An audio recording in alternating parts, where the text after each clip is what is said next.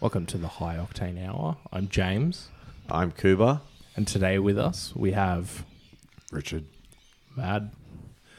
So, met Richard a little while ago, and pretty much thought that if I met him when I was younger, like if we were friends in like my early 20s, we'd both probably be in jail. Definitely. Yeah. Very similar. Like it's pretty wild. He's a good bloke. And yeah, he's just interesting dude. Bunch of young churchies through Rubens, I assume. Nah. That's not how you know each other? Nah. No. Yeah, with my ex-brother-in-law for a minute. Yeah. The dad to my little nephews. Right. As well, which is cool. But yeah, so one of the things I wanted to get into first was like, what was your martial arts journey? Like, how did it start? And like, where are we now? Yeah, sure. Yeah. I guess how it started was getting bullied and being, really bad at defending myself and having no idea. So getting my ass kicked quite a few times. And I think from that, I thought, if you just project this image that you're tough or crazy, people will leave you alone, and it works sometimes, but then it often gets into more trouble as well. So I got my ass kicked a bit more, and that carried on for a while. And then I actually read a book, had a bunch of self-esteem issues and addiction things pop up, and was sorting that out and ended up in rehab. And I found a book in a martial arts store, and it was by a bouncer called Jeff Thompson, called Watch My Back. I think you said you'd... Great book, man. Yeah, great book. Great book. That was the same book that inspired me to get into security. Oh, Because no way. same sort, like literally same story. I got picked on a little bit, and then I was like, "Fuck, I'm so scared." Like, I'd done martial arts most of my life, but I'm so fucking scared of physical confrontation. But to the point of like someone raising their voice made me real nervous. Like, not even at me, in the vicinity. Yeah, right. So then I picked up that book, read it. Fucking weird story. You know who gave me that book? Carl Robertson. Oh, you know Carl. Yeah. Fucking real weird. I would have put him onto that. I'm pretty Who's confident. Carl? Did you go to school together? Yeah, went to school together, and then Is he a bouncer? Or? No, he's not a bouncer. I went to school together. I was supposed to fight him in a cage, actually. Oh, no way. Yeah, that Wimp to Warrior thing. But Holy shit. I went on a bender, and got kicked off the show. As you do. Yeah, Well, I what relapsed. season? What season? The first one. Yeah, Very first one. Yeah, very Did you first know, one. Ryan. okay, there's a Turkish bloke that was on it from SPMA. Ozken? Oh, no. Oh, the big He dude? used to sell BMW. He's a car salesman. I don't know. He owns a restaurant now.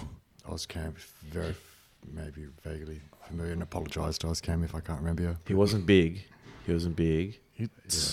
He's slightly chubby. Yeah. Yeah. Blue belt. Oh, I can't remember. No. How long ago was that? Would that That be was in the about first season. 2013, Oh, 2014? I'm not sure. Definitely like First 5 years season. ago. Yeah, first ever one. The first ever. Yeah. I remember that. And that was in, you go to the city and train like 5 a.m., right? Yeah, North Sydney. Yeah, that's before. it. Yeah, That's it. but there was a big bearded dude. I think he was a SPMA guy. But he got beat up by a dude that used to be like he was on the Olympic team for tobogganing. So It was so crazy. He was a high level rugby player. There was a couple of things on that show. how is that person a wimp then? Look, there was a trying few to- things on that show that was I don't want to trash talk, but it was crazy. Nah, fucking do it, bro. Well, look, one guy was an ex-commando. There was me who was still working as a bouncer. I'd had like 200 street fights by that point. Jesus Christ. And then there was the fucking toboggan Olympic guy who was also... He'd have mad leg strength. Yeah, and Yeah. he was like a national level like rugby player. He was just an athlete. He was a Polynesian dude. He was a fucking animal. And they put him against this guy that played Dungeons and Dragons and video games. And he was a big unit. But like an actual wimp. he Yeah. was a big dude. He was a cool guy, but he wasn't prepared for a fucking Olympic level athlete. You know? That, Yeah. that was like trained. So that was That's Winter so- Warrior. And he'd been, Fucking and that hell. guy had been training before as well. But, Jesus and he Christ. almost fucking killed him in the cage. He just knocked him out, I think, in under a minute. It was pretty ruthless. That's fucking But meanwhile, wild. I didn't go to the show because I'd gone on a bender and ended up raging at the guy that put the show on. And I don't know, I said some drunken, fucking drugged up, abusive message to him telling him to get fucked because he'd kicked me off the show. And It was messy. I'd been given a public order notice by Bondi Police because I was sitting in the full lotus position outside Bondi Hotel on a bender. It was, it was a messy time. Well, at least, I mean, that's probably the best position to be sitting in, right? Well, yeah, it was my peaceful protest because Exactly. they wouldn't let me into the Bondi Hotel. So I said, well, fuck yes, I'll go do my sit-in on Bondi Road. And, Yeah, nice. And then I ended up explaining to police that I'd just, that day, been told I couldn't fight, and so I'd relapsed and hadn't drunk in a year. And yeah, they were actually quite understanding and nice, you know. They just said, don't come back here for 48 hours. Meanwhile, I think I jumped in a car and drove to the cross and continued the bender, which was, pretty horrible. So for you, I mean, So read the book.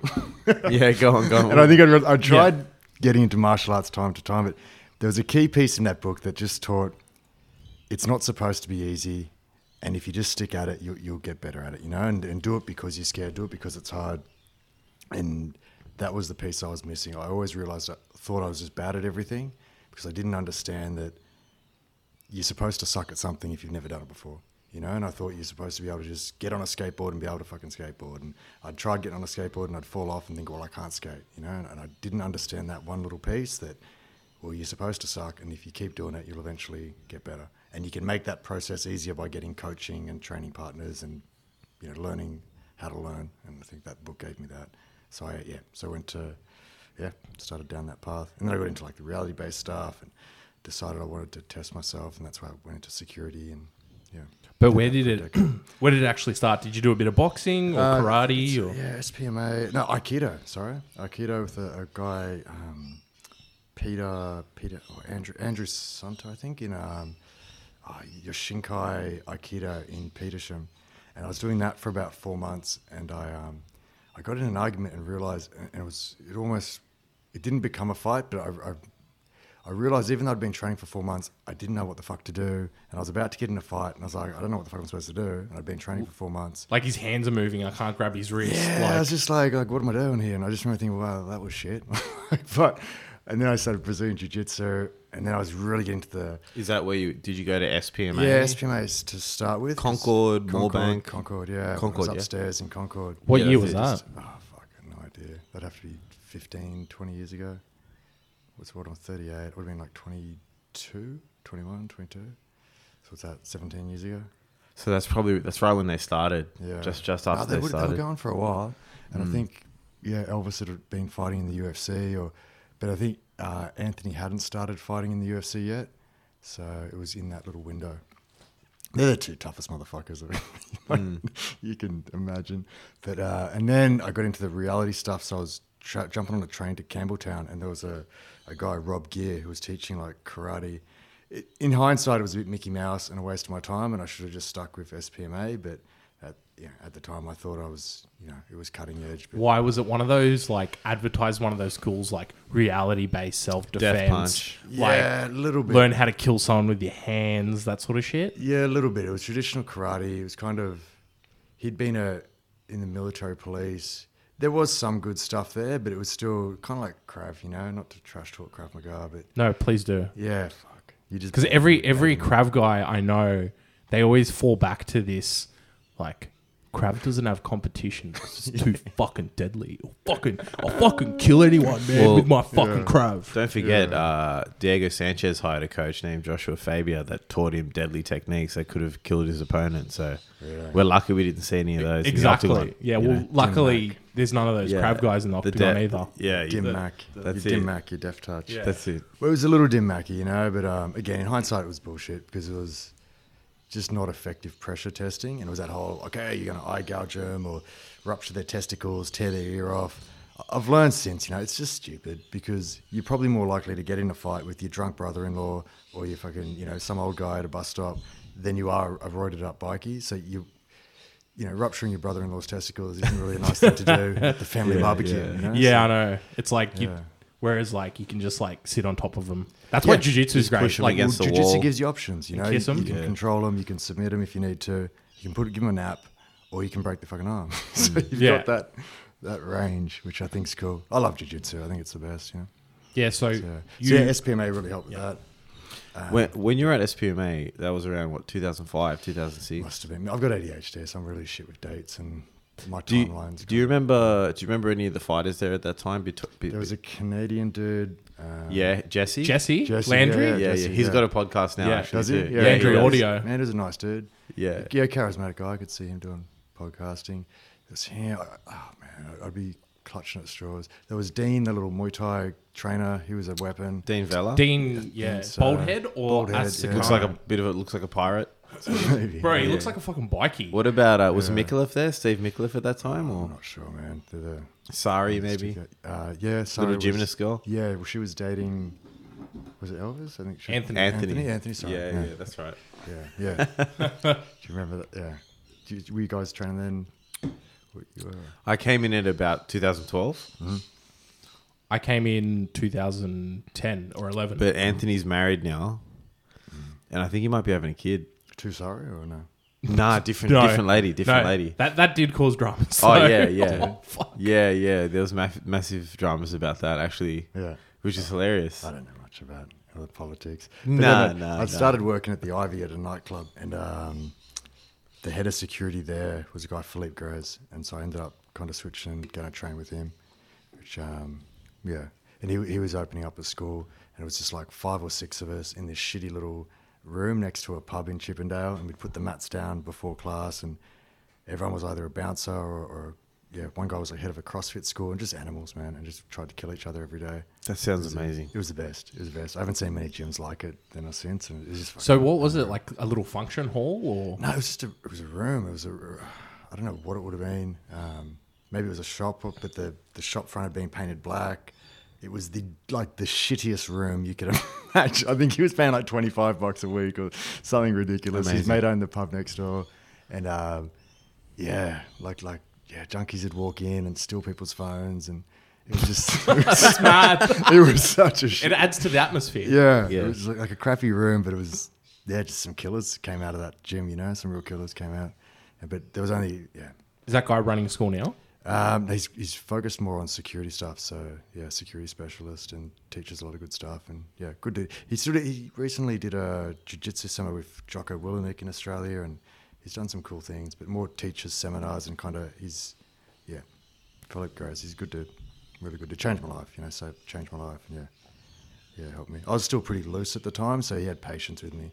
Like I'd be going well, then I'd relapse. I had a lot of issues with alcohol and drugs and stuff, so I'd go on benders and I'd just disappear for 2 weeks or a month, and he'd just shoot me these little casual messages, mate, when you coming back? And I don't think there's many coaches out there that would have been as patient with me, and someone that just disappears every couple of weeks, and I'd win a comp and then I'd disappear for 3 months, and so Were you competing in jiu-jitsu at the time? jiu-jitsu just a little bit under him and on a couple of things, but Yeah, in the gi? I think gi, no gi. Most of our training was no gi, but I think I've won in both, and Nice. I love no gi more. It's Yeah, more, me too. yeah, Yeah. Translates a bit better to it's the MMA. future. Yeah. Yeah, Not that I know. love the gi more. No, I love no gi, Yeah. but just not that MMA. cross between MMA. Plus, I don't really like gi in the fact that a lot of jackets and stuff don't have that triple stitching on a collar. So like you try and pull on it, like the whole jumper or jacket will go with it. Unless it you got the denim jacket like you're wearing now. Yeah, exactly. Like, But I can still get that on you, or I can get that. yeah, but For those that can't see, see how it's not I'm grabbing James' wrist. Yeah, but see how it's not like a pearl weave. Like, how there's so much give in it. Yeah. It'd be a bit hard to make stuff work, and like choking someone with it would be a bit harder as well. That's why. I've been in a lot of call them street fights or mostly in security, but shirts just fucking explode. Like you don't know how. Just cotton shirts just explode. Yeah. You can't remember someone grabbing you there, but there's like holes in the back and. Yeah, Pakistan don't make them like they used to. Yeah, or the Vietnamese. Hello, sir. Would you like some good quality gaze? Yeah, that's it. They sell gays on Facebook as well. They always try and contact you for rash cards, like people from Pakistan and shit. Is it Wish? Yeah. Yeah. Have you ever ordered anything off Wish? Or? Nah, bro. Yeah. No. I want it. There's a part of me yeah? that just wants to. But Yeah. I've seen some. No, so I've had I had a knife taken off me at the airport, Yeah. but I was like, I know this is legal. You can buy this in Australia. And then they're like, no, you can't have it. But I was like, all right, here you go, whatever. I didn't get in trouble for it. Yeah. I saw it on Wish the next day. I don't know. No, you didn't. I saw it on Wish the next day. Well, when I came back from Thailand. There's a hustle going on. Yeah. And then I saw it on Wish. I'm like, order. Done. It was like that karambit. Wait, was it the same one that you got taken off, or was it a similar one? Exactly the same. So it was the It one. was a karambit. Yeah. It was your knife. No. Not. Oh, that's what I thought would happen. That's I thought it was a side hustle. I thought that's what. Yeah. Yeah, Customs. Border Force doing a mad fucking hustle. Yeah. My sister worked for customs in Canberra for a little bit, but she said they've got a room downstairs where they keep all like the good shit. Yeah, just the funny Fuck. contraband. But there was this taxidermy armadillo with a cowboy hat and vest and little 6-shooters. Amazing. That is amazing. Amazing. She went down there. People were like, "Did you see the armadillo?" Amazing. So somewhere in a bunker in Canberra is this little armadillo cowboy. With 6 That's shooters. amazing. I know. Yeah, it's Wow. cool. It gives me ideas for my cat. Not give her about 10 years. Yeah. You're gonna taxidermy your cat. I like the 6-shooter idea. Yeah. That'd be cool. The big iron. Yeah, big iron. Yeah, so I think I was with Philippe for a bit. For a while, I got my purple belt off him, but then I've also gone off on little tangents, had a boxing fight, was out living out Blacktown, did a bit of wrestling for guys, Stefan Yagi out there. So I've kind of, was on that Wim Warrior show for a bit, so I've kind of, haven't had a MMA fight, but just done little bits and pieces, you know. I've been set a couple of times to have MMA fights and then just, injuries or relapsed or just whatever. It happens, man. Yeah. It's now I'm 38, pushing 40. Just wondering. Is it something you'd still be interested in doing? I don't know, man. Like one of my best friends was champion level boxer. Was knocked out in Russia. Was out for 7 minutes. I ended up sharing a house with him and helping him a bit in some ways, but it let me see a different side of it. And I remember just saying to myself, I don't ever want to do that to someone or have that done to me. There's a seriousness to it, to combat sports, that I think it's not a fucking sport. Like I said this to that Carl Robinson, I remember leading up to it. He goes, "Oh, it's just a sport." To me, it's not a sport. Like I don't think MMA is a sport. I think it's different, and it can fuck you up psychologically and physically, and it's not a sport. Like I think you're not playing badminton, or soccer. It's different. I think it's kind of scary as well because a lot of coaches and a lot of fighters don't actually realize what's happening to them, and for the ones that it does happen to, they're kind of scared to talk about it as well. So like to people that have had bad head trauma or post-concussion syndrome or have been knocked out, it's like what that's like, and then you almost feel like you should be strong enough to get through that and just accept that as a part of your life. But it's extremely unhealthy and it's kind of scary. Yeah, it changes the rest of your life. Yeah, and there's a compound effect to it too. What's crazy about that is there isn't more education around that in gyms and in coaches. Yeah, and I think it's just kind of swept under the rug. That's the kind of feeling that I got about it. Yep. Yeah. Well, it still ties into that. Harden up. I think it's happening though. I think the way people train is changing and But, yeah. I guess if it doesn't happen in rugby, you know what I mean? It's probably going to... You know what? I feel like MMA is a bit more forward-thinking, but this isn't the only sport that it happens Rugby's in. worse, man. Like Yeah. I was working with I teach yoga, and I was working with a yoga mentor or whatever, but she'd been a physio for 25 years, and she goes, the impact on the body for rugby players, they're like having a car accident every weekend. Yeah. It's pretty brutal. Yeah. I think rugby and boxing, like I don't know how to solve that problem. Like with MMA, because it's more dynamic, you can get away with more things in training. But when you're boxing, even just training or you're playing rugby, it's really hard to sort of manage that aspect. Yep. I don't know. I feel like personally, if you're going to do it for a while, and then once it starts happening and it starts affecting your life, you should probably step away from it, or at least try and understand what's going on so you can make that decision yourself. When you look at the stats, it's pretty scary. So if you've had 2 or 3 amateur boxing fights, like your chances of developing like later dementia, Parkinson's, other kind of degenerative brain disorders it's fucking crazy. Like it goes through the roof, and they know that the stats are like they know that. I think if you're talking about like let's talk about mental health and addiction and all that sort of stuff. Like a lot of people that find themselves in these sports, like some of them come from that similar background, that quite chaotic background.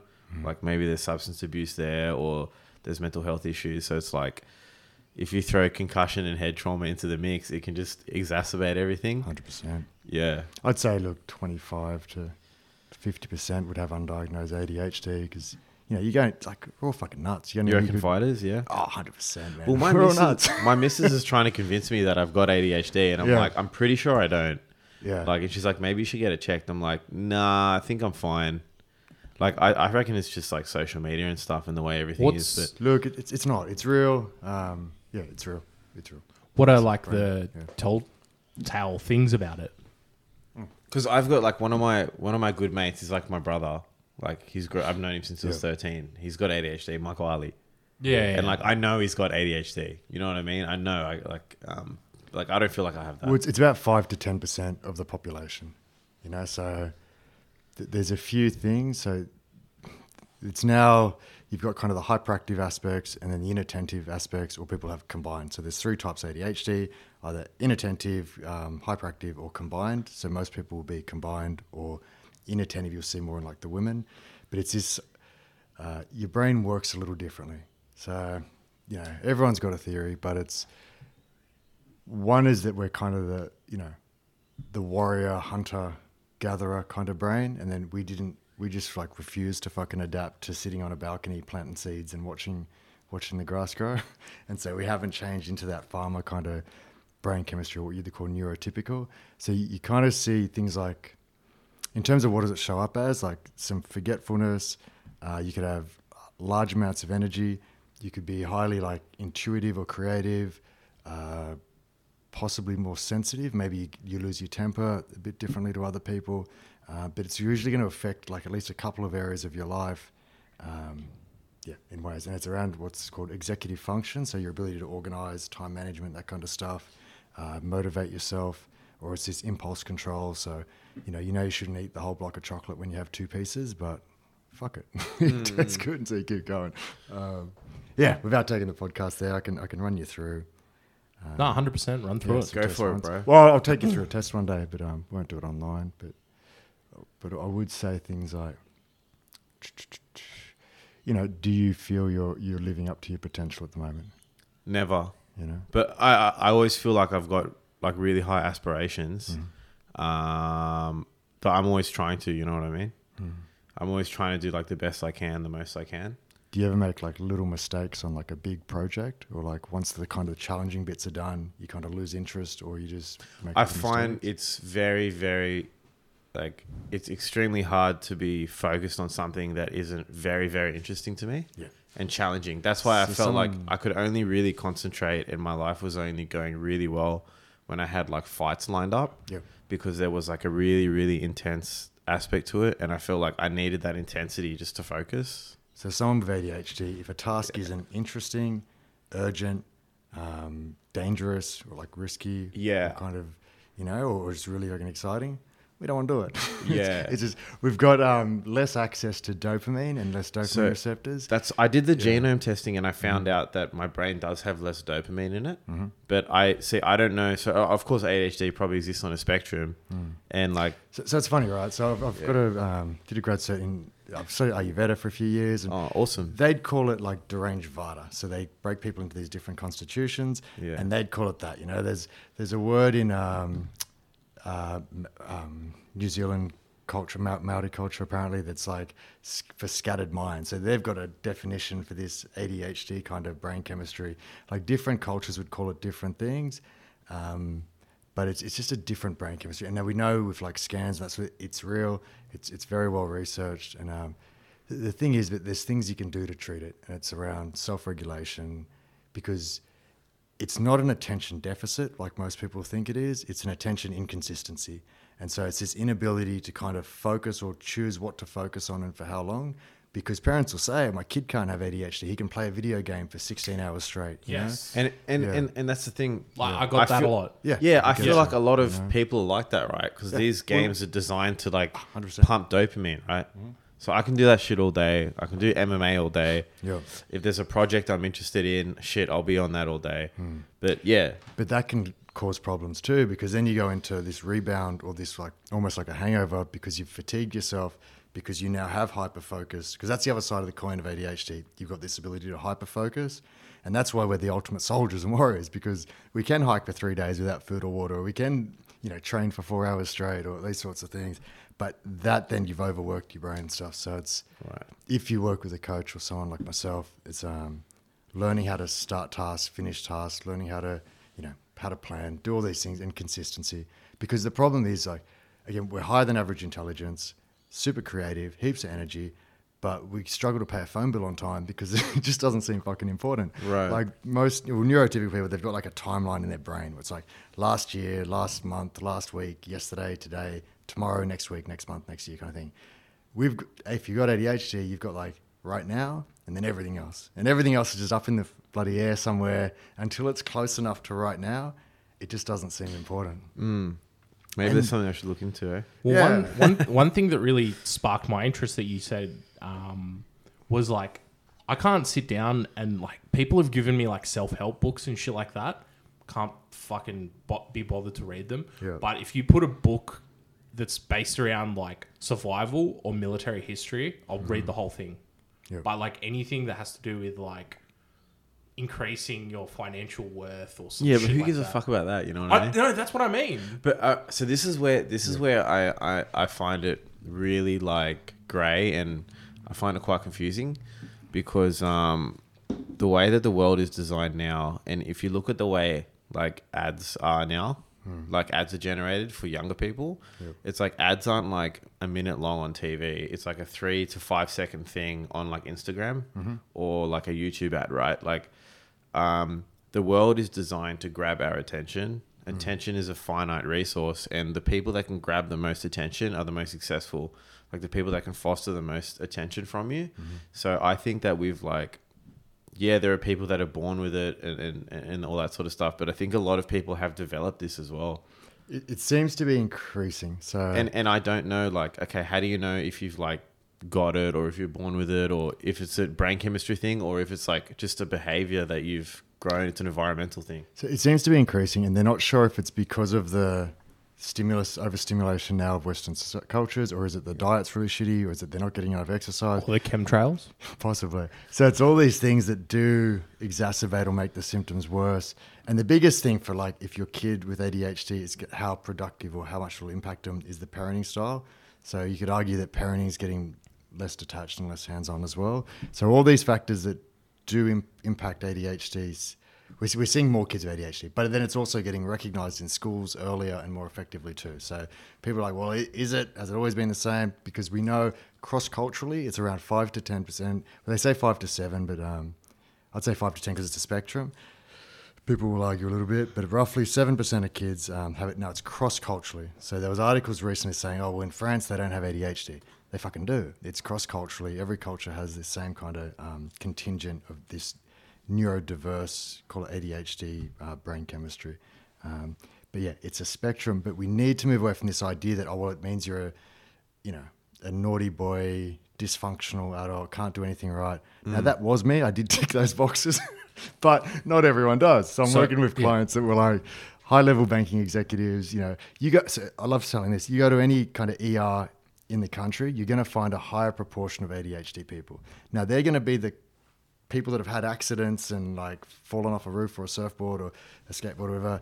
And they're also going to be the surgeons and the nurses that feel comfortable and normal in that high intensity environment, because we just gravitate towards jobs like first responders. This is where I say you walk into a martial arts gym, overrepresented for ADHD any day of the week, because I've seen it, So is it just like a natural pull to like danger, you reckon? Well, again, if something's not risky, interesting, exciting, or urgent, we don't want to do it. And so, yeah, anywhere you're going to find, like, go to a skydive, like a lot of my clients are skydiving instructors, or, different kinds of, like where you go to the X Games and you'll find more ADHD. Have you done a float tank? I haven't, no, but a friend has. Because I want to see how you'd go on a float tank. I've avoided them because I just feel that would be my worst nightmare, to like lock myself in a box for Because I did one in Thailand. I lasted about 10 minutes and I was fucking By screaming. yourself or Why would you go with someone else? Can you go in a little? there's ladyboys in Thailand. In the float tank. I've done a couples float Yeah. with my missus. Aye. It was hectic. Pussy whipped. Yeah. It was hectic, bro. But the water's really salty. I had to like, I bet it is. yeah. Did you Don't- make it saltier? Don't get it in your dick hole. That's what I'm trying to say. So you don't piss in there and open up your urethra. Don't open up your urethra for any reason in a salty pool. I was actually given a voucher to go do one, but the idea of sitting still, and look, I meditate, I do yoga and all that kind of stuff, but yeah. But there's like It's an hectic, escape. dude. It's hectic. Is that why it's It was still a cool? trip. It was a trip for me. I was hallucinating and everything. yeah, I loved it. It was amazing. Yeah, I know. Yeah. It's funny. I'm not going to mention the place, but I told a guy who runs one here in Sydney about it, and he's like, "Look, if you want to try it and you're naturally pretty hyperactive, try it with ketamine." That's what he told me. He's like, "If you do a bit of ketamine, it's actually, Good advice. yeah, it might work out for you." That's one of the drugs I never actually ended up trying. Yeah, me too.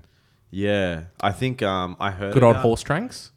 I think I just there's something that there was something about it that I just decided that I don't ever want to do that. Like it just didn't appeal to me at all. But there were people around me that had done it, and I just Because you didn't see hang the out with point. Asians, bro. It just never really came into my path, but there's more and more. So they're using a lot of ketamine-assisted therapies in the States now for recovery and people getting off addictions. Just to finish on the ADHD thing, right? Like, if you've got it, now yes, it's a spectrum. Means there's some benefits and there's some drawbacks. They'll look for, is it affecting your life negatively in two areas, and has it done so for a period of time? But if it is, the research, it's one of the most treatable disorders in the DSM-5, and the impact you can have by getting proper treatment, whether that's medication or coaching or the mindfulness stuff or planning, it's massive. So it's one of the most treatable and positively impactful disorders that you can actually, So if you think it might be there, it's worth checking out. It's really simple to kind of, there's online tests. You can work with a coach or go to a psychiatrist. Yeah. Where do you where can you find these Just Google like ADHD test, Attitude, ADDITUDE they've got some good ones. They're American-based thing. That'll just give you like a 10-question little thing you can do, and that'll be enough to then go see your GP. He'll give you a referral to a psychiatrist, and that's the official diagnosis kind of thing. and do you do coaching, do you? Yeah, I do coaching, ADHD coaching, and Okay. recovery coaching. And, Okay. Relationship.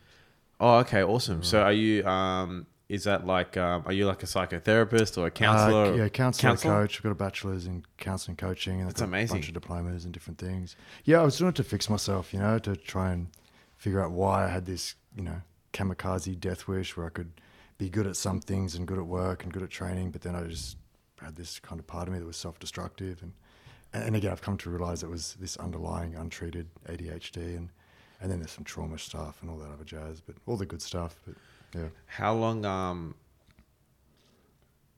so I was actually in rehab in when did I go to rehab? 15? 2017.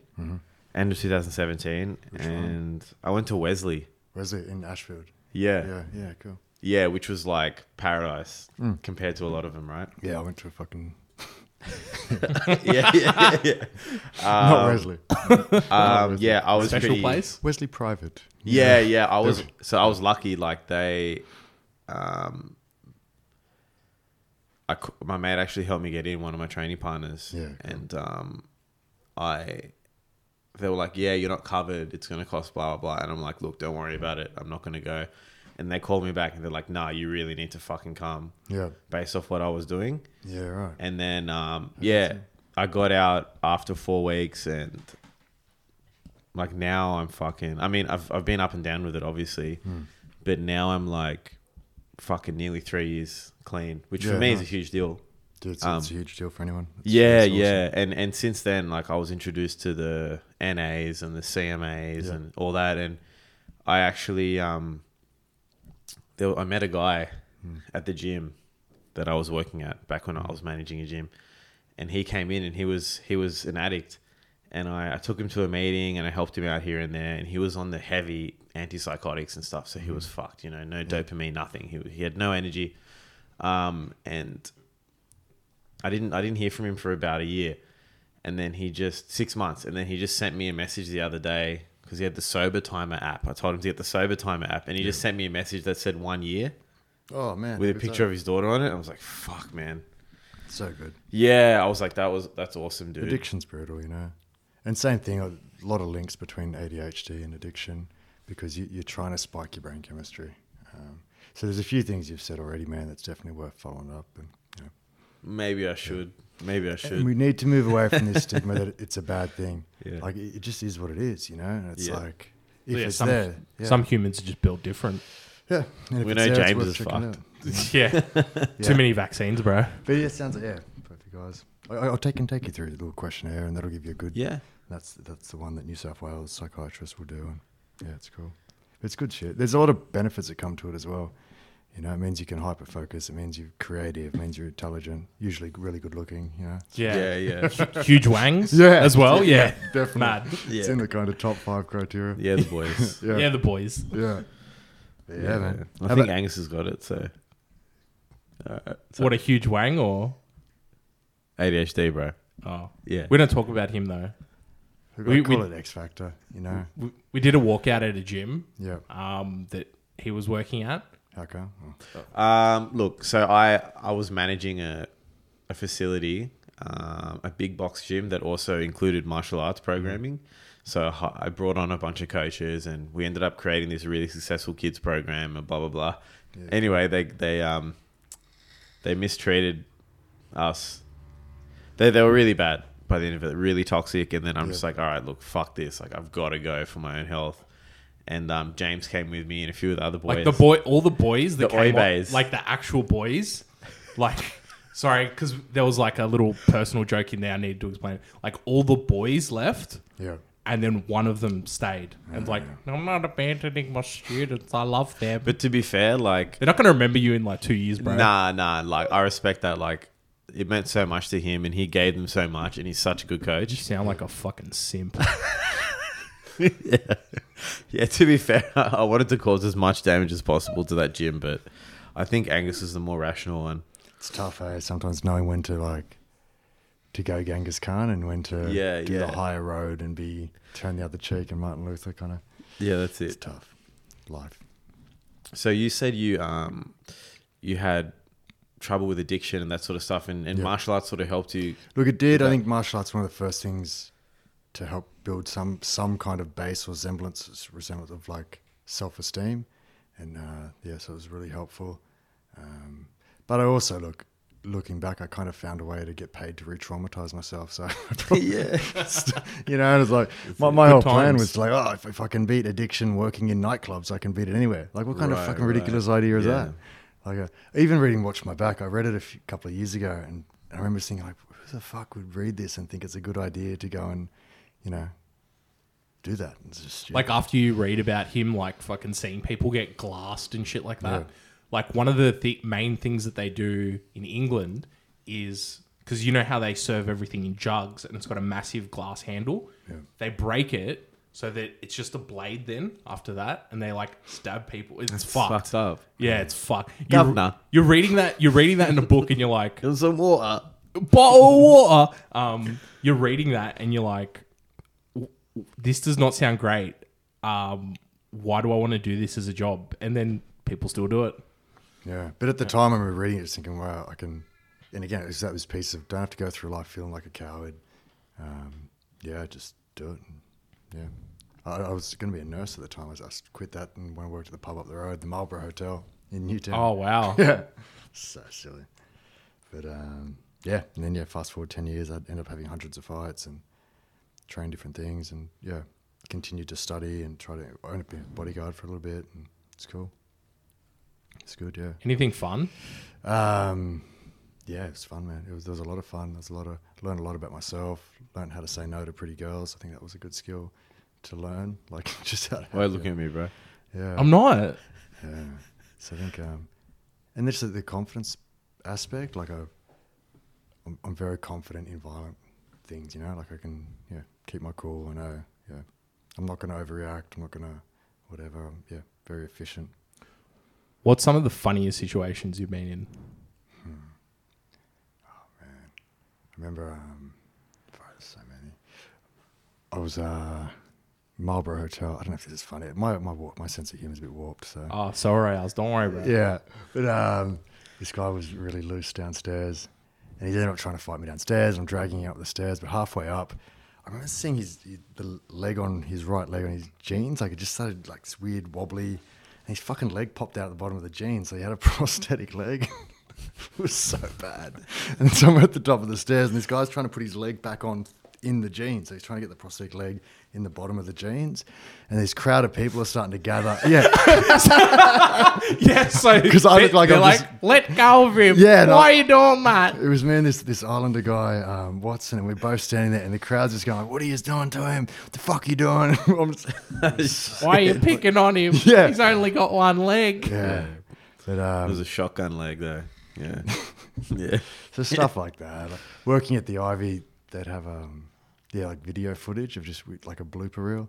I remember seeing this girl. She was walking that big flight of stairs, the entrance At to the Ivy, when you yeah. go in and turn right. Yeah, Yeah. when you're going up, and she's walking down. She's holding onto the rail, and she trips because she's holding to the rail. She kind of pivots into the wall, and and then hits her face on the wall, and then falls backwards. Oh, down the no. flight. I know, it was so funny. And again, their highlight reel is the greatest.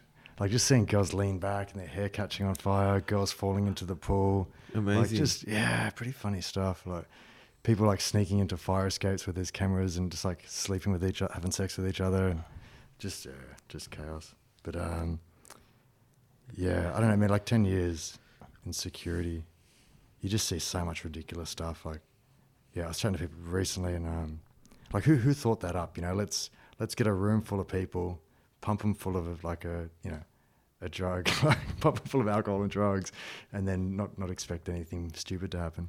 So, yeah. Did you find that 10 years of security, like, did it change the way you felt about people and how they interact at all? Yeah, I think it's hard not to get bitter around people, depending. The industry changed a lot as well, and I was in more senior roles, but the industry is not what it used to be in a lot of ways, and there's the level of kind of, caliber of guard or whatever. Yeah, what have you seen in that 10 years? What differences have you seen? I see it, and what it used to be was a trade. So it was like being a plumber or a carpenter. It was a trade, and there was these set of skills that you'd learn, and you'd do your apprenticeship, and you'd learn these skills from other guards passing down, and that oral kind of tradition. You're standing on a door, and they teach you how to do stuff, and that's almost gone in a lot of ways. And so now, whereas when I started, you'd have maybe 8 or 9 solid kind of operators working together as a team. Now you've got maybe 1 or 2 good guards in a venue and a bunch of shirt fillers, and it's just fucked, And so you can't trust the people, because we've also created this system now where patrons know if you hit them, they can sue the venue. So they can hit you, you can't hit them back. And I'm not saying you should be able to, but you should be able to defend yourself. But it's just crazy. But then like guards aren't going to get involved, and some will, and it's just not.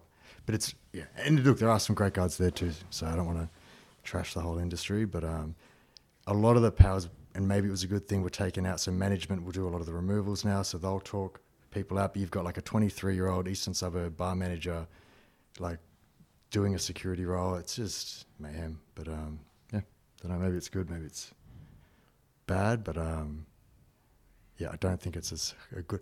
Look, I think that skill has been lost in that profession. So I think it was a science, and there's ways to de-escalate violence, to read a room. A doorman should be like, you shouldn't be letting everyone into the venue. They should be screening the crowd at the door. That all this kind of Me Too non-discrimination bullshit. It's like, well, if they're not drunk, you've got to let them in. Well, no, you shouldn't. You wouldn't let everyone into your house, so why would you let everybody into the venue? The way I was taught, if you do your job properly on the door, there shouldn't be any fights inside the venue, because you've already screened them on the door. So that's gone. When you say that's gone, what do you mean? It's just People aren't screening people anymore. not in the same way, you know, because at the slightest thing, People are it's scared discrimination. to turn people away. Yeah, it's discrimination. Is it also a money thing it's too? the money thing. Management, like they're all about getting punters in, and you know, and again, like, yeah, it's just So when you Yeah, screen lots of someone at the door, aspects. what does that look like? Like, what are you looking for specifically? for me. I always ask myself the question, you know, is this person a danger to himself or other people? You know, and then but there's the other pieces. Are they going to contribute to the energy of the venue? So if you've got someone that's like poor personal hygiene, you know, if they fucking smell and they're sleazy and they're going to walk into a venue and then creep on 7 girls in the venue, Come again. those groups are going to leave, right?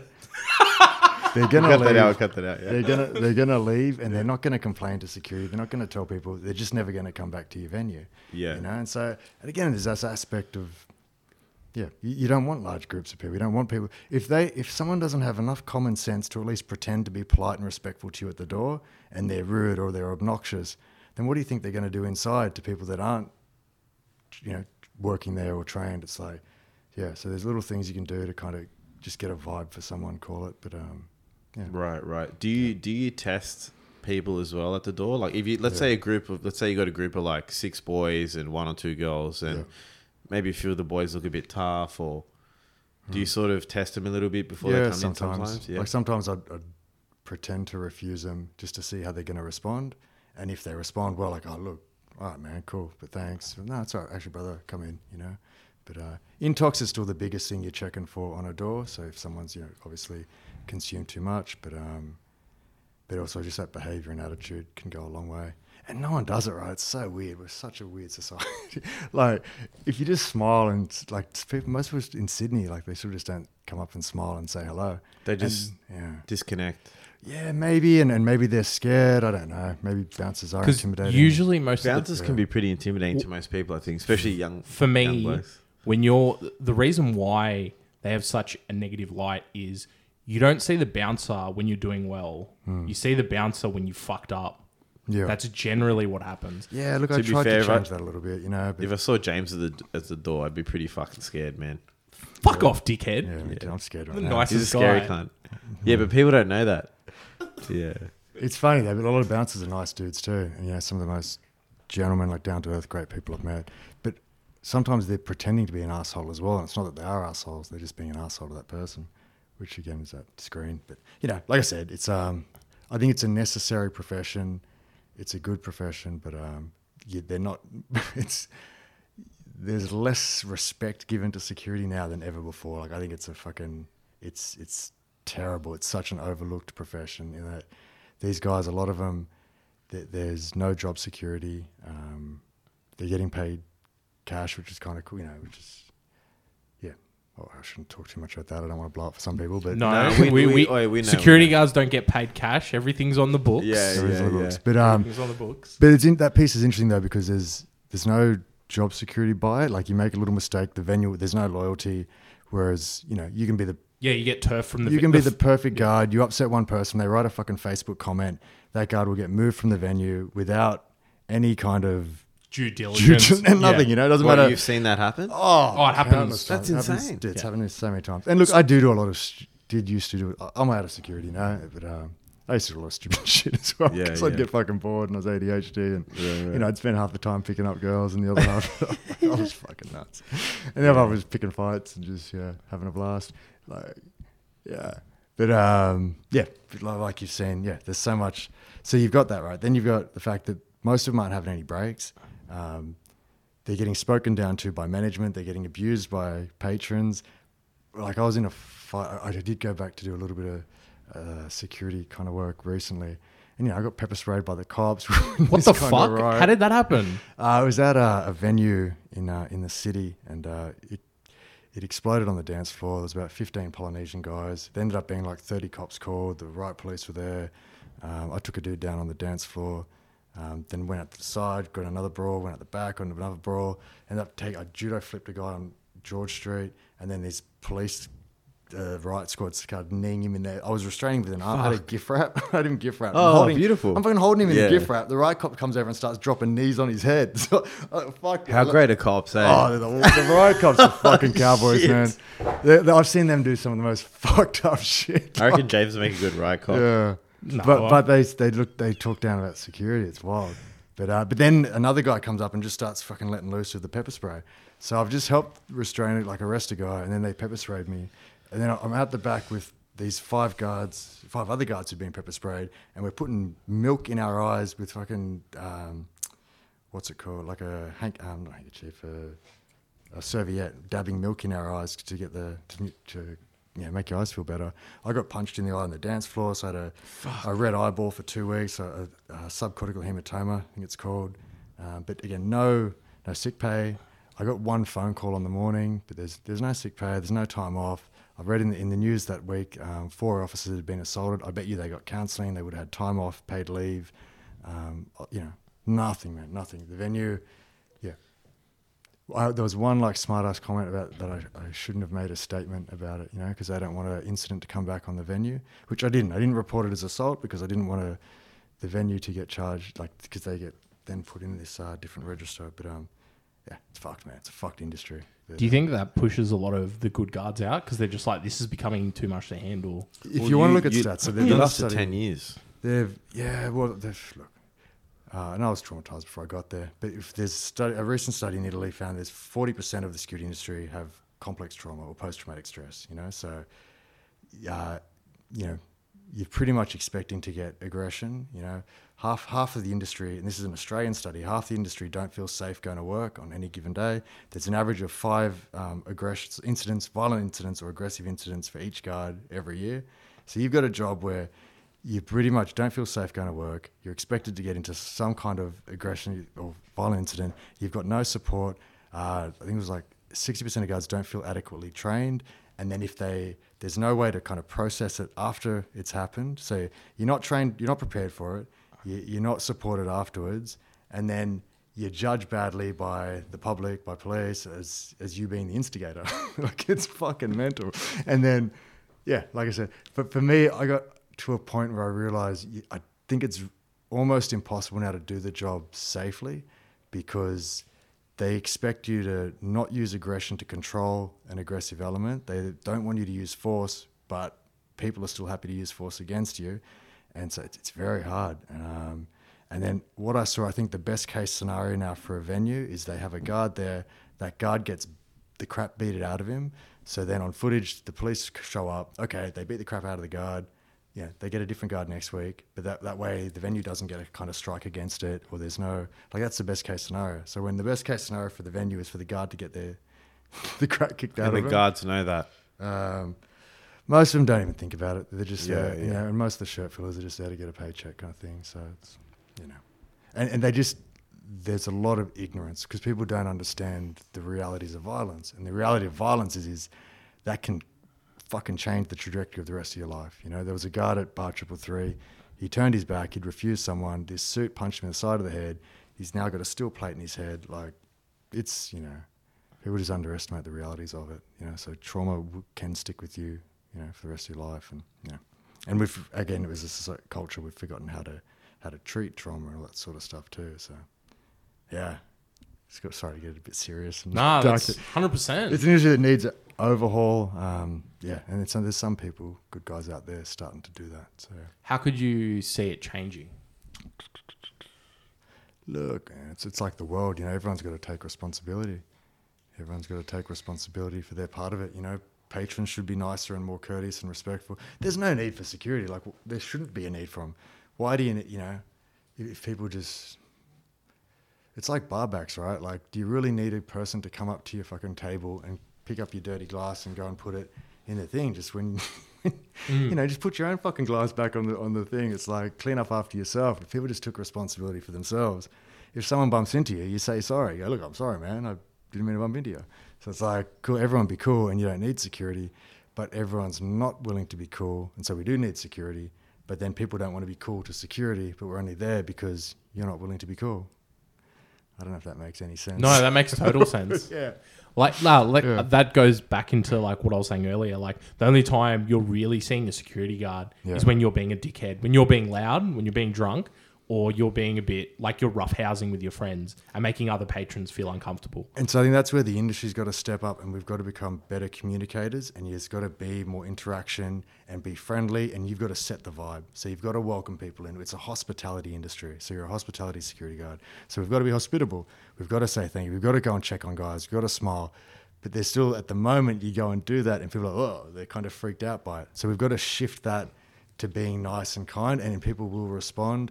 But then the problem is you've also got this percentage of people where you be nice to them, they see that as weakness, and then makes you vulnerable. And it also takes more energy to be nice and to, you know, if you've got to clear a courtyard, for instance, I used to see this, and you ask people 5 times really politely and nice, it's exhausting to be nice sometimes.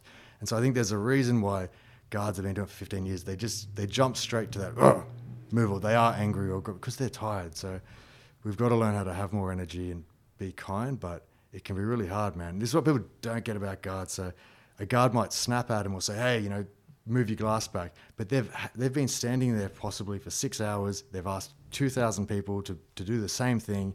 And then so you say to someone, oh, look, you can't bring your glass past this point. And people go, why? Well, like, Because I fucking said so. yeah.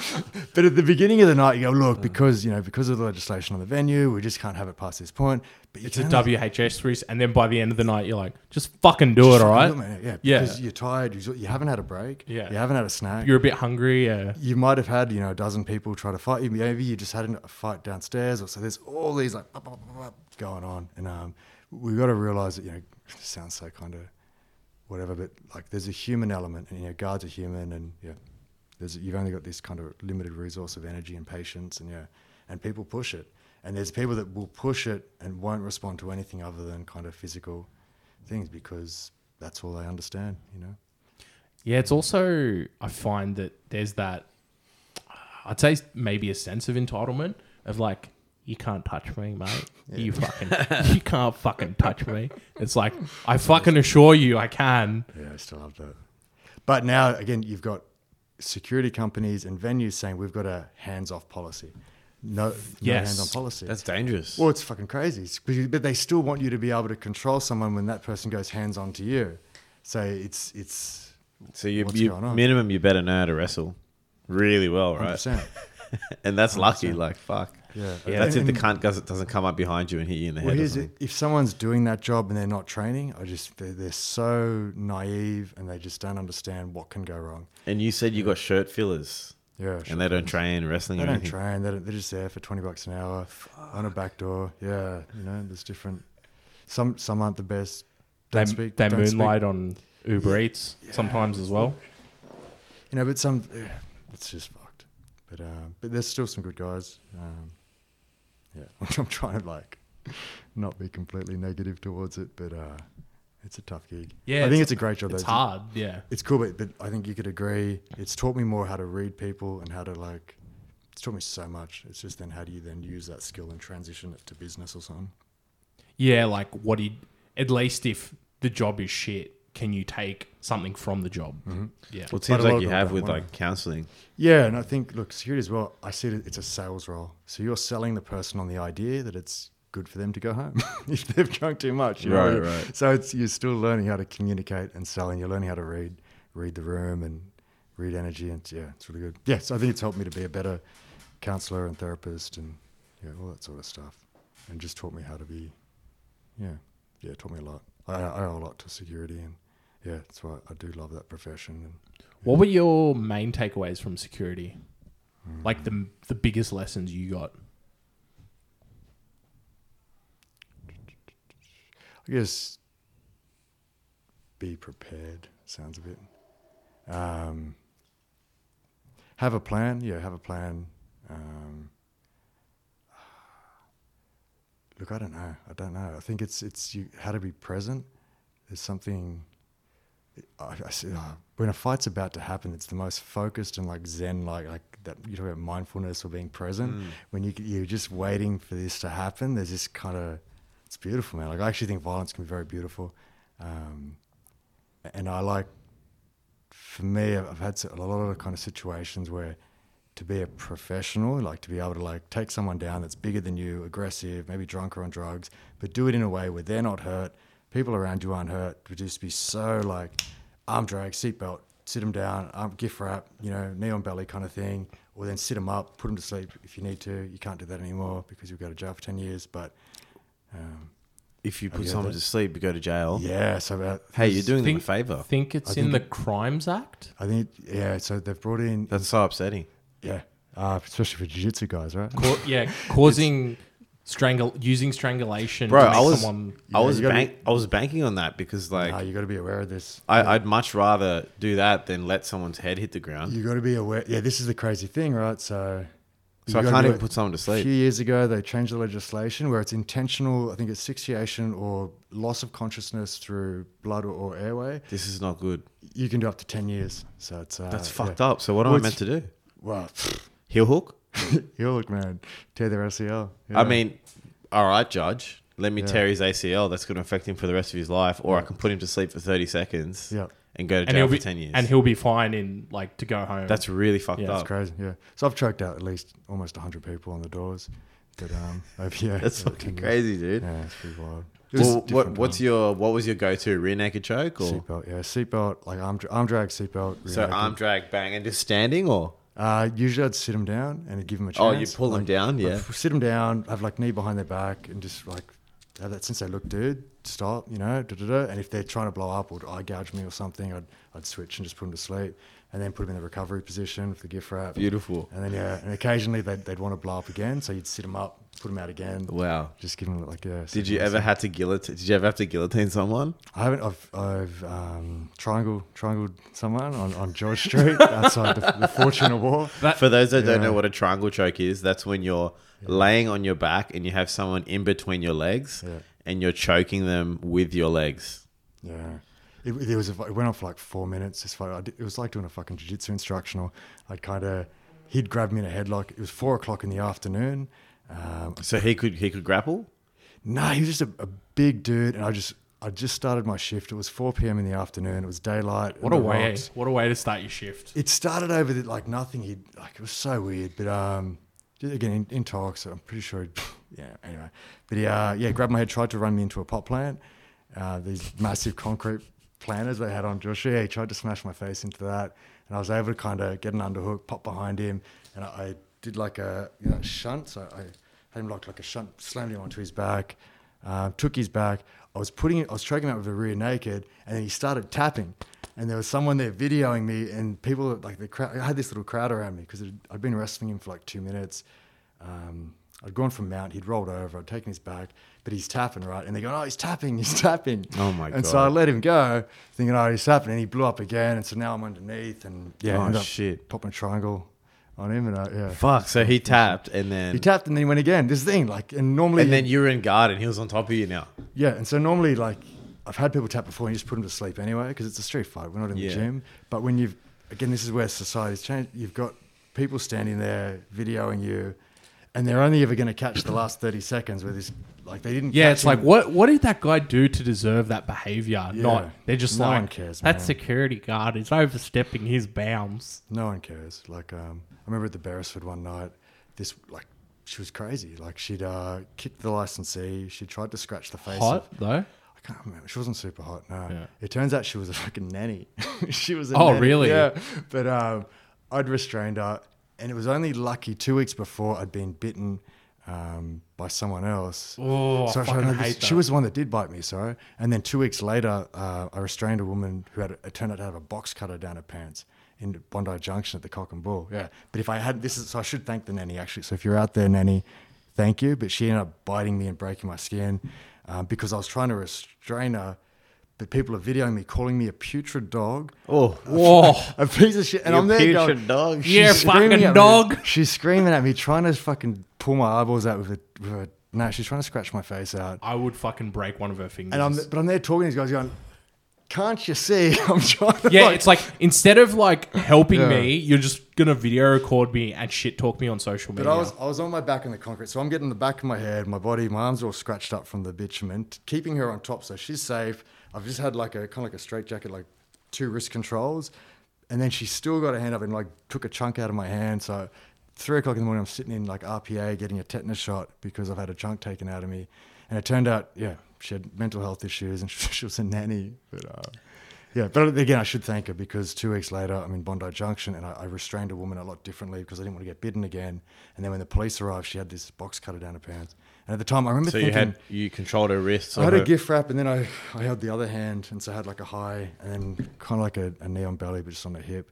And I remember she kept trying to slip her hand out and I grabbed it again. And, wow. And she, so had I not held... And here's the thing about a trained guard versus an untrained. I promise you, man, there's not many guards that wouldn't have got their face sliced open, you know? And whether it would have got to that, but because I had that training, I was able to restrain her in a way where, again, she didn't get hurt, I didn't get hurt, and then the police found the box cutter, and I remember just having this massive dump of adrenaline, because I've read all the books, I know what would have happened, I would have got my face cut open, and I may not have died or anything, but, you know, you get a box cutter, sever your carotid or your fucking femoral artery, it's like, it's not pretty. Is there a, I don't know how to say it, like a federation or a school that looks after guards? And do you mean like a union? Or? No. Yeah. Like, is there like somewhere that guards know where to go to learn jiu-jitsu for their job or something? There's one company I know that are training guys well, and it's Opskill. And it's this guy Knox and a guy Philippe. Opskill, yeah, and they're the best I've seen. They're running security courses now, so they're good. You know, they're switched on.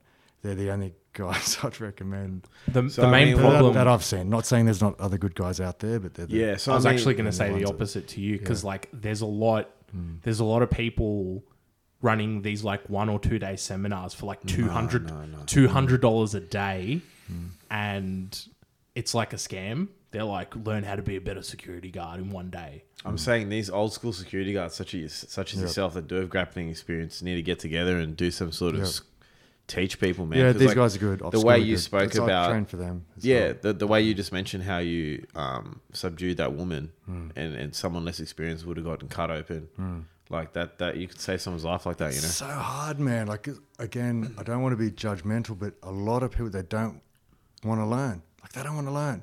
They just don't want to learn, man. Like they're there. They're just there to pick up some money. I don't think they. I don't know, man. So that's another thing you see in the industry, because there's like when I was working doing like events and stuff like that. I would have gone Khabib. You know that Khabib from the top, how he reaches under, and did you know that? The Dagestani handcuff. So it's like you hook one leg and then you reach under and you. Yeah. You probably don't know, but anyway, go on, James. Yeah. One of the things you don't really see in security is like fit guards, like guards that aren't. So like CrossFit? No, that don't have. No, I'm not. By fit, I mean they don't have. They were like tights and shit. Yeah, bro. Doing pull-ups. Yeah, just before the shift, doing kipping pull-ups. Yeah. You don't really see guards that don't like have a, like most of them have a fucking massive beer gut, and they're like, you can tell they're there to collect a paycheck, and a lot of them. Hey, Tank Abbott had a beer gut. You know Tank Abbott? Yeah. Remember Tank Abbott? Yeah. I love Tank. Yeah. And you just strike up a conversation with them. You're just like, oh, like, do you go to the gym? No. Do you run? No. Do you do boxing? No. You ever done a martial art? Oh, I did karate when I was a kid. And you're like, so you do nothing now? But brother, one slap. One fucking slap. And I'll send anyone flying, I swear to God. Oh, God. Just ask my wife. Yeah, it's pretty bad. And it's getting worse. But yeah.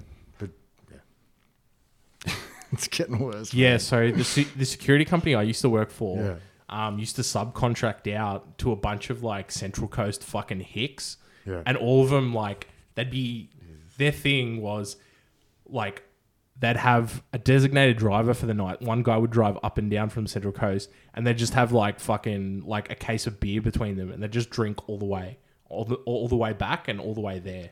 It was just fucking wild. But they sound good. Like I'd probably trust them to have my back more than plenty of other. No good. Nah. You worked with them, or? Yeah, I worked with them. Yeah. And no, but like they're drinking beers on the way down man. and on the way back up. They're just like, and they're all just fucking pissheads that are just like fucking massive beer guts and it's like, yeah, mate, fucking, pretty wild. I don't need to fucking train, mate. I fucking just see red and fucking bodies hit the fucking floor.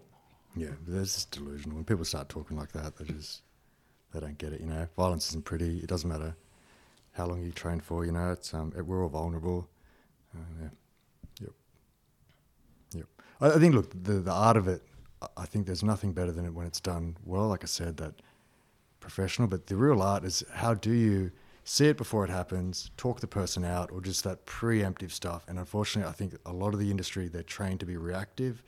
And management and venues, they're this kind of reactive stuff. So something happens and you treat it. And we've lost that bit of how do you see it before it happens, Whenever there's an incident, you can rewind the footage. And there's usually these kind of warning signs before it happens that's what guards should be picking up on. How are they expressing like antisocial behavior? Are they, being rude or vulgar towards girls? And that shit shouldn't be tolerated, It just shouldn't be, no. Yeah, and everyone needs to get on board. Like bar staff need to communicate if people are being rude to them. You've just got to set the rules, man. Like this is a venue, these are the rules, and you're there to enforce them. And that can be done politely and respectfully and give people a warning. But if they don't, get the fuck out. If they don't want to get out, like make them. Do you think that's up to the venue staff, including the doorman, to build like that culture of, hey, this is our team? And look, if we've got to use a little bit of violence here or there to to set a precedent or whatever, then maybe we have to. Like, I like force. So let's use the word force. Yeah, so you've got to use a bit of force. How do we use force? Because I think, how do we use force? And look, I did say violence can be beautiful earlier, but I like this idea of force and and this idea of reasonable force is using the least amount of force necessary to do exactly what you need to do. And so that can be as much as like a hand on the shoulder and guiding someone out of the venue exactly, 100%. I think everyone's got to get on board, but it's so hard, man. Like it's so hard, and we're dealing with the human element. And so what we forget is that there is this human component, and you might be working without having had a snack, 2:00 in the morning, it's cold, maybe you've had personal issues that week, maybe you're stressed, maybe you've got exams due, there's all this human element that we're then, and people assume like it's like the crab thing or the karate thing where you think, okay, he's going to grab my hand here and I'm going to twist, like how you might think you respond and how you actually respond in a violent encounter or situation, it goes out the window. Like I remember I was invited at Flinders Hotel and there's these 5 dudes and we're brawling on the street and I just started leg kicking this guy, and like I'm a jiu-jitsu guy, why am I leg kicking? But it's just, you can do weird shit in fights and leg kicks are good. I used to think that. I'm not a big fan now because with adrenaline and drugs, like it's hard to drop a guy and then. What about calf kicks? You get the calf kicks. This guy wouldn't have walked maybe a month afterwards. I ended up clinching. My friend had him in a tie clinch from the front. And I hadn't seen how it had started. Turns out they'd smashed a vase on my head, on the head of the company's head. He was lucky he was wearing like one of those golfer hats, so it didn't shred his head to pieces. But so I've come out. He's got him in a tie clinch, and I've ended up no, he didn't have him in the tie clinch yet. I'd stepped off and gone to sweep him, and I've kicked his back leg, and he just wore it. He didn't go down. I thought, well, that fucked up. But then my mate clinched him when I did that, and then I had him on the side. And I was just doing these like flying knees into his thigh. Oh, his thigh. Yeah, just his thigh, but thinking that would drop him, but it didn't. Maybe if you went a bit lower, maybe could have hit the nerve, hit the knee, the calf kick. What about teeps? Have you ever had to tape anyone like front kick? Like push kick. I haven't, but this Philippe has used it effectively. Yeah, I think it's possible. I think a tape kick would be pretty effective. Yeah, but then what do you do? So I think because they're going to come back. Well, they're going to come back, or there's all different ways. So you can use, like, again, this is this science to it. Like a little shove or one of those kicks would create distance, but you could use it to set off their adrenaline or trigger their fight or flight response. So one, you can just yell at someone. I've learned how to just like kind of put your hand and kind of almost. I don't know. Like intimidate. Intimidate. Death but touch? it can set something. Maybe that's touch? like a Dragon Ball Z. Just, Yeah. There's all different things. These are not the droids you're looking for. Yeah. Have you ever had to use one of them? I used to do that to people. Oh, yeah. Yes, you do want to go home. And I've actually... This is not the pub you want to come into. I did it once. I was working with this guy, and because I did, yes, you do want to go home. And I did the Jedi. And I did the hand. And the guy just looked at me, and he just kind of nodded, turned around and walked off. Shit. And the guy that I was working with just goes, you're fucked. Were you convinced you were a Jedi at that Look, point? I don't know. I did it so many times where it didn't work. I used to be. I feel like it would have the opposite effects. I used to do so many things, and this is where I'd upset some people. But sometimes I was doing them tactically, sometimes I was just bored. But so if, for instance, I'd be nice. I'd say, look, I'm sorry, you can't come in. But if they wanted to argue, I've learnt that you can't reason with an unreasonable person. And I think people make the mistake and they exhaust themselves because you're trying to use logic with a person that isn't responding to logic. So instead I'd start saying, look, man, it's not you, it's me. I'm just just going through this time sorry. of my life right I'm now. sorry, baby. Look, You know what? I'd say, look, we'll always be friends. You know, just You know what? They use that in hypnosis too. do that. Yeah. Yeah, because there's something there that because it's so unexpected. Yeah. It actually Like a pattern interrupt from. it's a pattern interrupt and it Yeah. causes confusion in the brain and then it makes them more suggestible. Well, the other one doing, again, still working love the you. cross and stuff. You get a lot of like crazy people. I don't want to say freak, but this tactic I call like out freaking the freak. So they'll come up and start raging at you or yelling. And again, if you try to reason with them, it just makes them more unreasonable. So I'd start talking about how hard it is being a white heterosexual man in today's society, how I'm oppressed by all the powers that be, that I've got a pet unicorn. Just start just fucking dribbling shit. Wow. And it freaks them out because they're not used to someone being freakier than they are. So Start talking about chemtrails and vaccines. You can out freak the freak. But again, it's that same kind of thing, like just not trying to waste your energy reasoning with an unreasonable person. And that might mean just not talking to them. Just step back and say, look, dude, we're done, and just stop wasting your energy. But again, it's very hard now where everyone's the most important person in the room. Someone can jump on Facebook, write a complaint if you do any of these unconventional kind of things, and everyone's just so sensitive. But they Surely forget if- that you've got a if- job to do. If we tell enough people to go fuck themselves, shouldn't that fix the problem? Look, I think there's a time to tell someone to go fuck himself, and you should be allowed Yeah, to do yeah. that. But if you'd say it now, and again, in an industry where someone might be yelling racist stuff at you, screaming at them, abusing you, but then you tell them to fuck off, and they're going to write a Facebook thing, and they get sent a $300 gift voucher to go and eat at the venue. So they come back into the venue, but you're not there. Yeah. So they win. And you get moved. And you get moved to another venue because you've sworn at a patron, and then they've complained, and they get a bloody steak voucher, and you get moved to another venue. Even though it's just wild, man. You see some crazy shit. And again, it's not to say that guards haven't abused their power, haven't been excessive or aggressive, all that kind of stuff either. But where do you find what's right? But look, it's again, we've got an issue where guards aren't feeling safe going to work, and they're getting hurt, and there's trauma there, man, and there's a lack of respect, and from my observation, it's gotten worse over the last to the point where I think it's a very hard job, and no one seems to give a fuck or care or just realize just what a fucking crazy job it is. You're put there. Like police have a tool belt, man. They got pepper sprays and fucking tasers and guns. All right, you're there to control the same kind of like aggressive people without any tools, without any additional powers, without adequate support, without adequate training. And then if it goes wrong, you get moved to a venue or like lose your license or get charged. It's like, what the fuck? And you're there doing it all night. Police centers. Well, I was at venues, we're getting a dozen fights a night. Like I was working at King's Cross Hotel or the Ivy, we've got 4,000 people coming through the door, and you're dragging out 50 people a night. So now your adrenaline's getting spiked too all night, and you're doing that for 10 hours without a break sometimes. And What's the reasoning behind not giving you guys weapons or tasers or something like that? Secure. So Someone it's abused them badly. It was like Rich was saying. It's just the training element, because a lot of guards don't want to self-improve themselves. Like they're like Do they want to self-improve other people? maybe their faces, but you used to be allowed to use handcuffs. I don't know if this Battens. is true. Yeah, there used to be battens. I don't know if it's true. I was told that in Queensland, someone handcuffed a guy to a pole to arrest him, and then the people came back and bashed him. I've heard stories like that. Again, like 95% of the industry, you wouldn't want to give them a weapon. They're dangerous They're all enough. fucked. They're dangerous Yeah. enough without weapons. So again, I don't know where you They've draw all the got line. PTSD But and the shit. same with like police. Should they be running around with weapons, man? Like the numpty shit I've seen police do. It's like fucking hell. What should we give them? it's up. Water pistols. Water I think it's got to start with communication training, Yeah. and it's got to start with what I'd call it from the mental health, like self-regulation. So how do you make sure you've had enough sleep, like food to eat, that you're calm, that you know how to kind of react under pressure? And that means having done some training where you're put under pressure, under real pressure, and see how you're going to respond.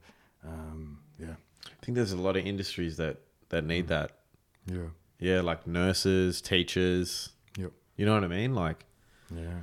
I don't know how teachers, teachers do it, man. Oh, teachers, that's another conversation. That's like an impossible job. It is, Let's right? get 30 people that you've got to hold the attention of. That nowadays where they've only got a 3 to 7 second attention Fucking span. insane, right? And then a bunch of them have undiagnosed mental health issues, or maybe there's trauma, or God knows what's going on in the home, of different intellectual capacities, like motivation levels, interest in the subject, and you've got to maintain their concentration for a day or for an hour. Or for crazy, whatever right? it is. It's ridiculous. There Crazy. should be 30 teachers and 1 student.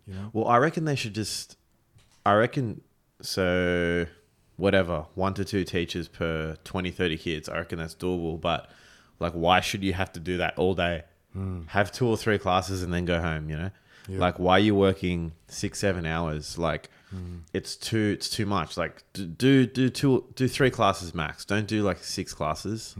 Don't you reckon? I reckon it needs to be broken up and into actual life skills, but also like, why aren't we teaching these kids how to like fucking garden and like Invest in crypto and shit. Exactly. Yeah. Exactly. Jiu-jitsu. And how to Make a fans only page. Yeah, OnlyFans. Yeah. Yeah, I think they already know that. They can teach it. Yeah. you just need Instagram for that. Yeah. But yeah, why aren't they teaching kids how to like just When's but your OnlyFans coming other, out? bro, no one's gonna fucking pay for my OnlyFans. Fuck off, You've dickhead. got 2 guys right here. Yeah. It'll be your first First customers. one and Fuck yeah. Yeah, the boys. No, but like maybe like looking after animals. That's like just basic shit. But like something that like how much would these kids actually pay attention if you brought a dog in and it's like And this- the dog taught you maths. Come on, bro. I'd fucking... Well, that's it. Look, it's a Matt's dog. neurotypical, to jump back to that ADHD, the school's not designed for your ADHD kids or for kids that don't fit into that very strict box. So I was kicked out of 5 high schools. and they're so quick to just be like, if you're a little bit disrupted, get the fuck out. Well, look, in their fairness, they did give me a lot of chances. Pretty much all of them. But by the end of school, all I knew that I wasn't good at anything. Even the things I thought I was good at when I'd started school, I'd realised I wasn't good at anything, So when I found drugs, I thought, here's something I can actually be good at. But school just fucked my self-esteem and horrible, man, horrible. Because when It's you're at horrible. school, all you think about is like, if I'm shit here, I'm going to be shit for the rest of my life. Yeah. And that, I didn't think about that. You didn't know. oh, well, fucking aren't you fucking special cunt? What did, I what, didn't think that. what did you think? Yeah. Like, did you get in trouble at school or did you? Not really. I mean, I... Just talked about crypto. No. I got in like the normal amount of trouble, but I didn't get kicked out of schools or anything. Like, I did all right. Yeah. Were you good at sport though? Yeah, I played a lot of basketball, and I And your parents pretty cool? Or? yeah, they're pretty sweet. Like, I was lucky to have sweet parents, you know. So you're good And- parents and you're good at you've I was good at naturally sport. found a way to get self-esteem. And I was mad at video games too. Yeah. So you've got there 2 things to at least develop some self-esteem, because you're not getting it in mathematics class and you're not getting it in English class. But so for these like kids that aren't neurotypical, how do we find some things that, whether it's jiu-jitsu, whether it's wrestling, roller skating, like a musical instrument, how do you get them self-esteem if they're not getting it in that traditional structure? Would be for parents, and then trying to have stability, which can be hard as well, because if the kid's got ADHD, there's a good chance that one or both of the parents have it too. So how effective have they been learned how to manage that? And, I'd love to introduce jiu-jitsu into schools. Like, they've done it in United Emirates, which is hasn't it? Is that what's United Emirates? Arab Emirates. Dubai. Yeah. I think What Dubai, about in like- Sydney, bro? Like, Yeah, look. because we've got footy. The thing Can we make money What from I this, have Coops? realised though, like, Yes. I used to think jiu-jitsu is for everyone, and it's not. There's people that don't like jiu-jitsu. Well, they can. Well, they're not they that can good learn at it. boxing. I mean, Yeah. they can be wrong. Yeah. So Yeah, that's their 100%. fault. That's their Yeah, problem. yeah. But in the past, I would have said, look, everyone should be doing yoga. Everyone should be doing jiu-jitsu. But it's just, doing something and having, doing something. I think jiu-jitsu is amazing for so many reasons for kids. Yeah, particularly neurodiverse kids. But yeah. Well, I'm teaching kickboxing now to like people with disability, and it's pretty sick. So I've got autistic students, people with Down syndrome, people with Asperger's. I've got physically disabled students with even cerebral palsy, people with wheelchairs, and it's sick, bro. They're grading and everything, It's the most awesome shit, and like I can see it's really improving their lives. So 100%. yeah, I'd love to be able to take that into like schools with like more disadvantaged kids. I think that'd be really sick, eh? I think Yeah, but where's the money in that? there's money in it, bro. You know, the government is really pushing money towards that sort of thing. I don't know how it is with disadvantaged schools, but like the NDIS gets a lot of money, man. Yeah. Like a lot of money. Yeah, things are changing. Which is good. It's good. Yeah. Yeah, because I guess that they're seeing value in it now and jiu-jitsu and martial arts is becoming way more prevalent in life. Like I remember when I was growing up, the only jiu-jitsu school was fucking SPMA, and now there's one on every block, like a McDonald's. Do you think it'll plateau and fade out? I think Jiu-jitsu? Yeah, is it like, like karate in the, I think Los it's Angeles, like it used to be in every shopping mall, and then it kind of. I think went it's away. getting. I think we're only hitting like we're on the up now, because I think that I think schools are going to start accepting it.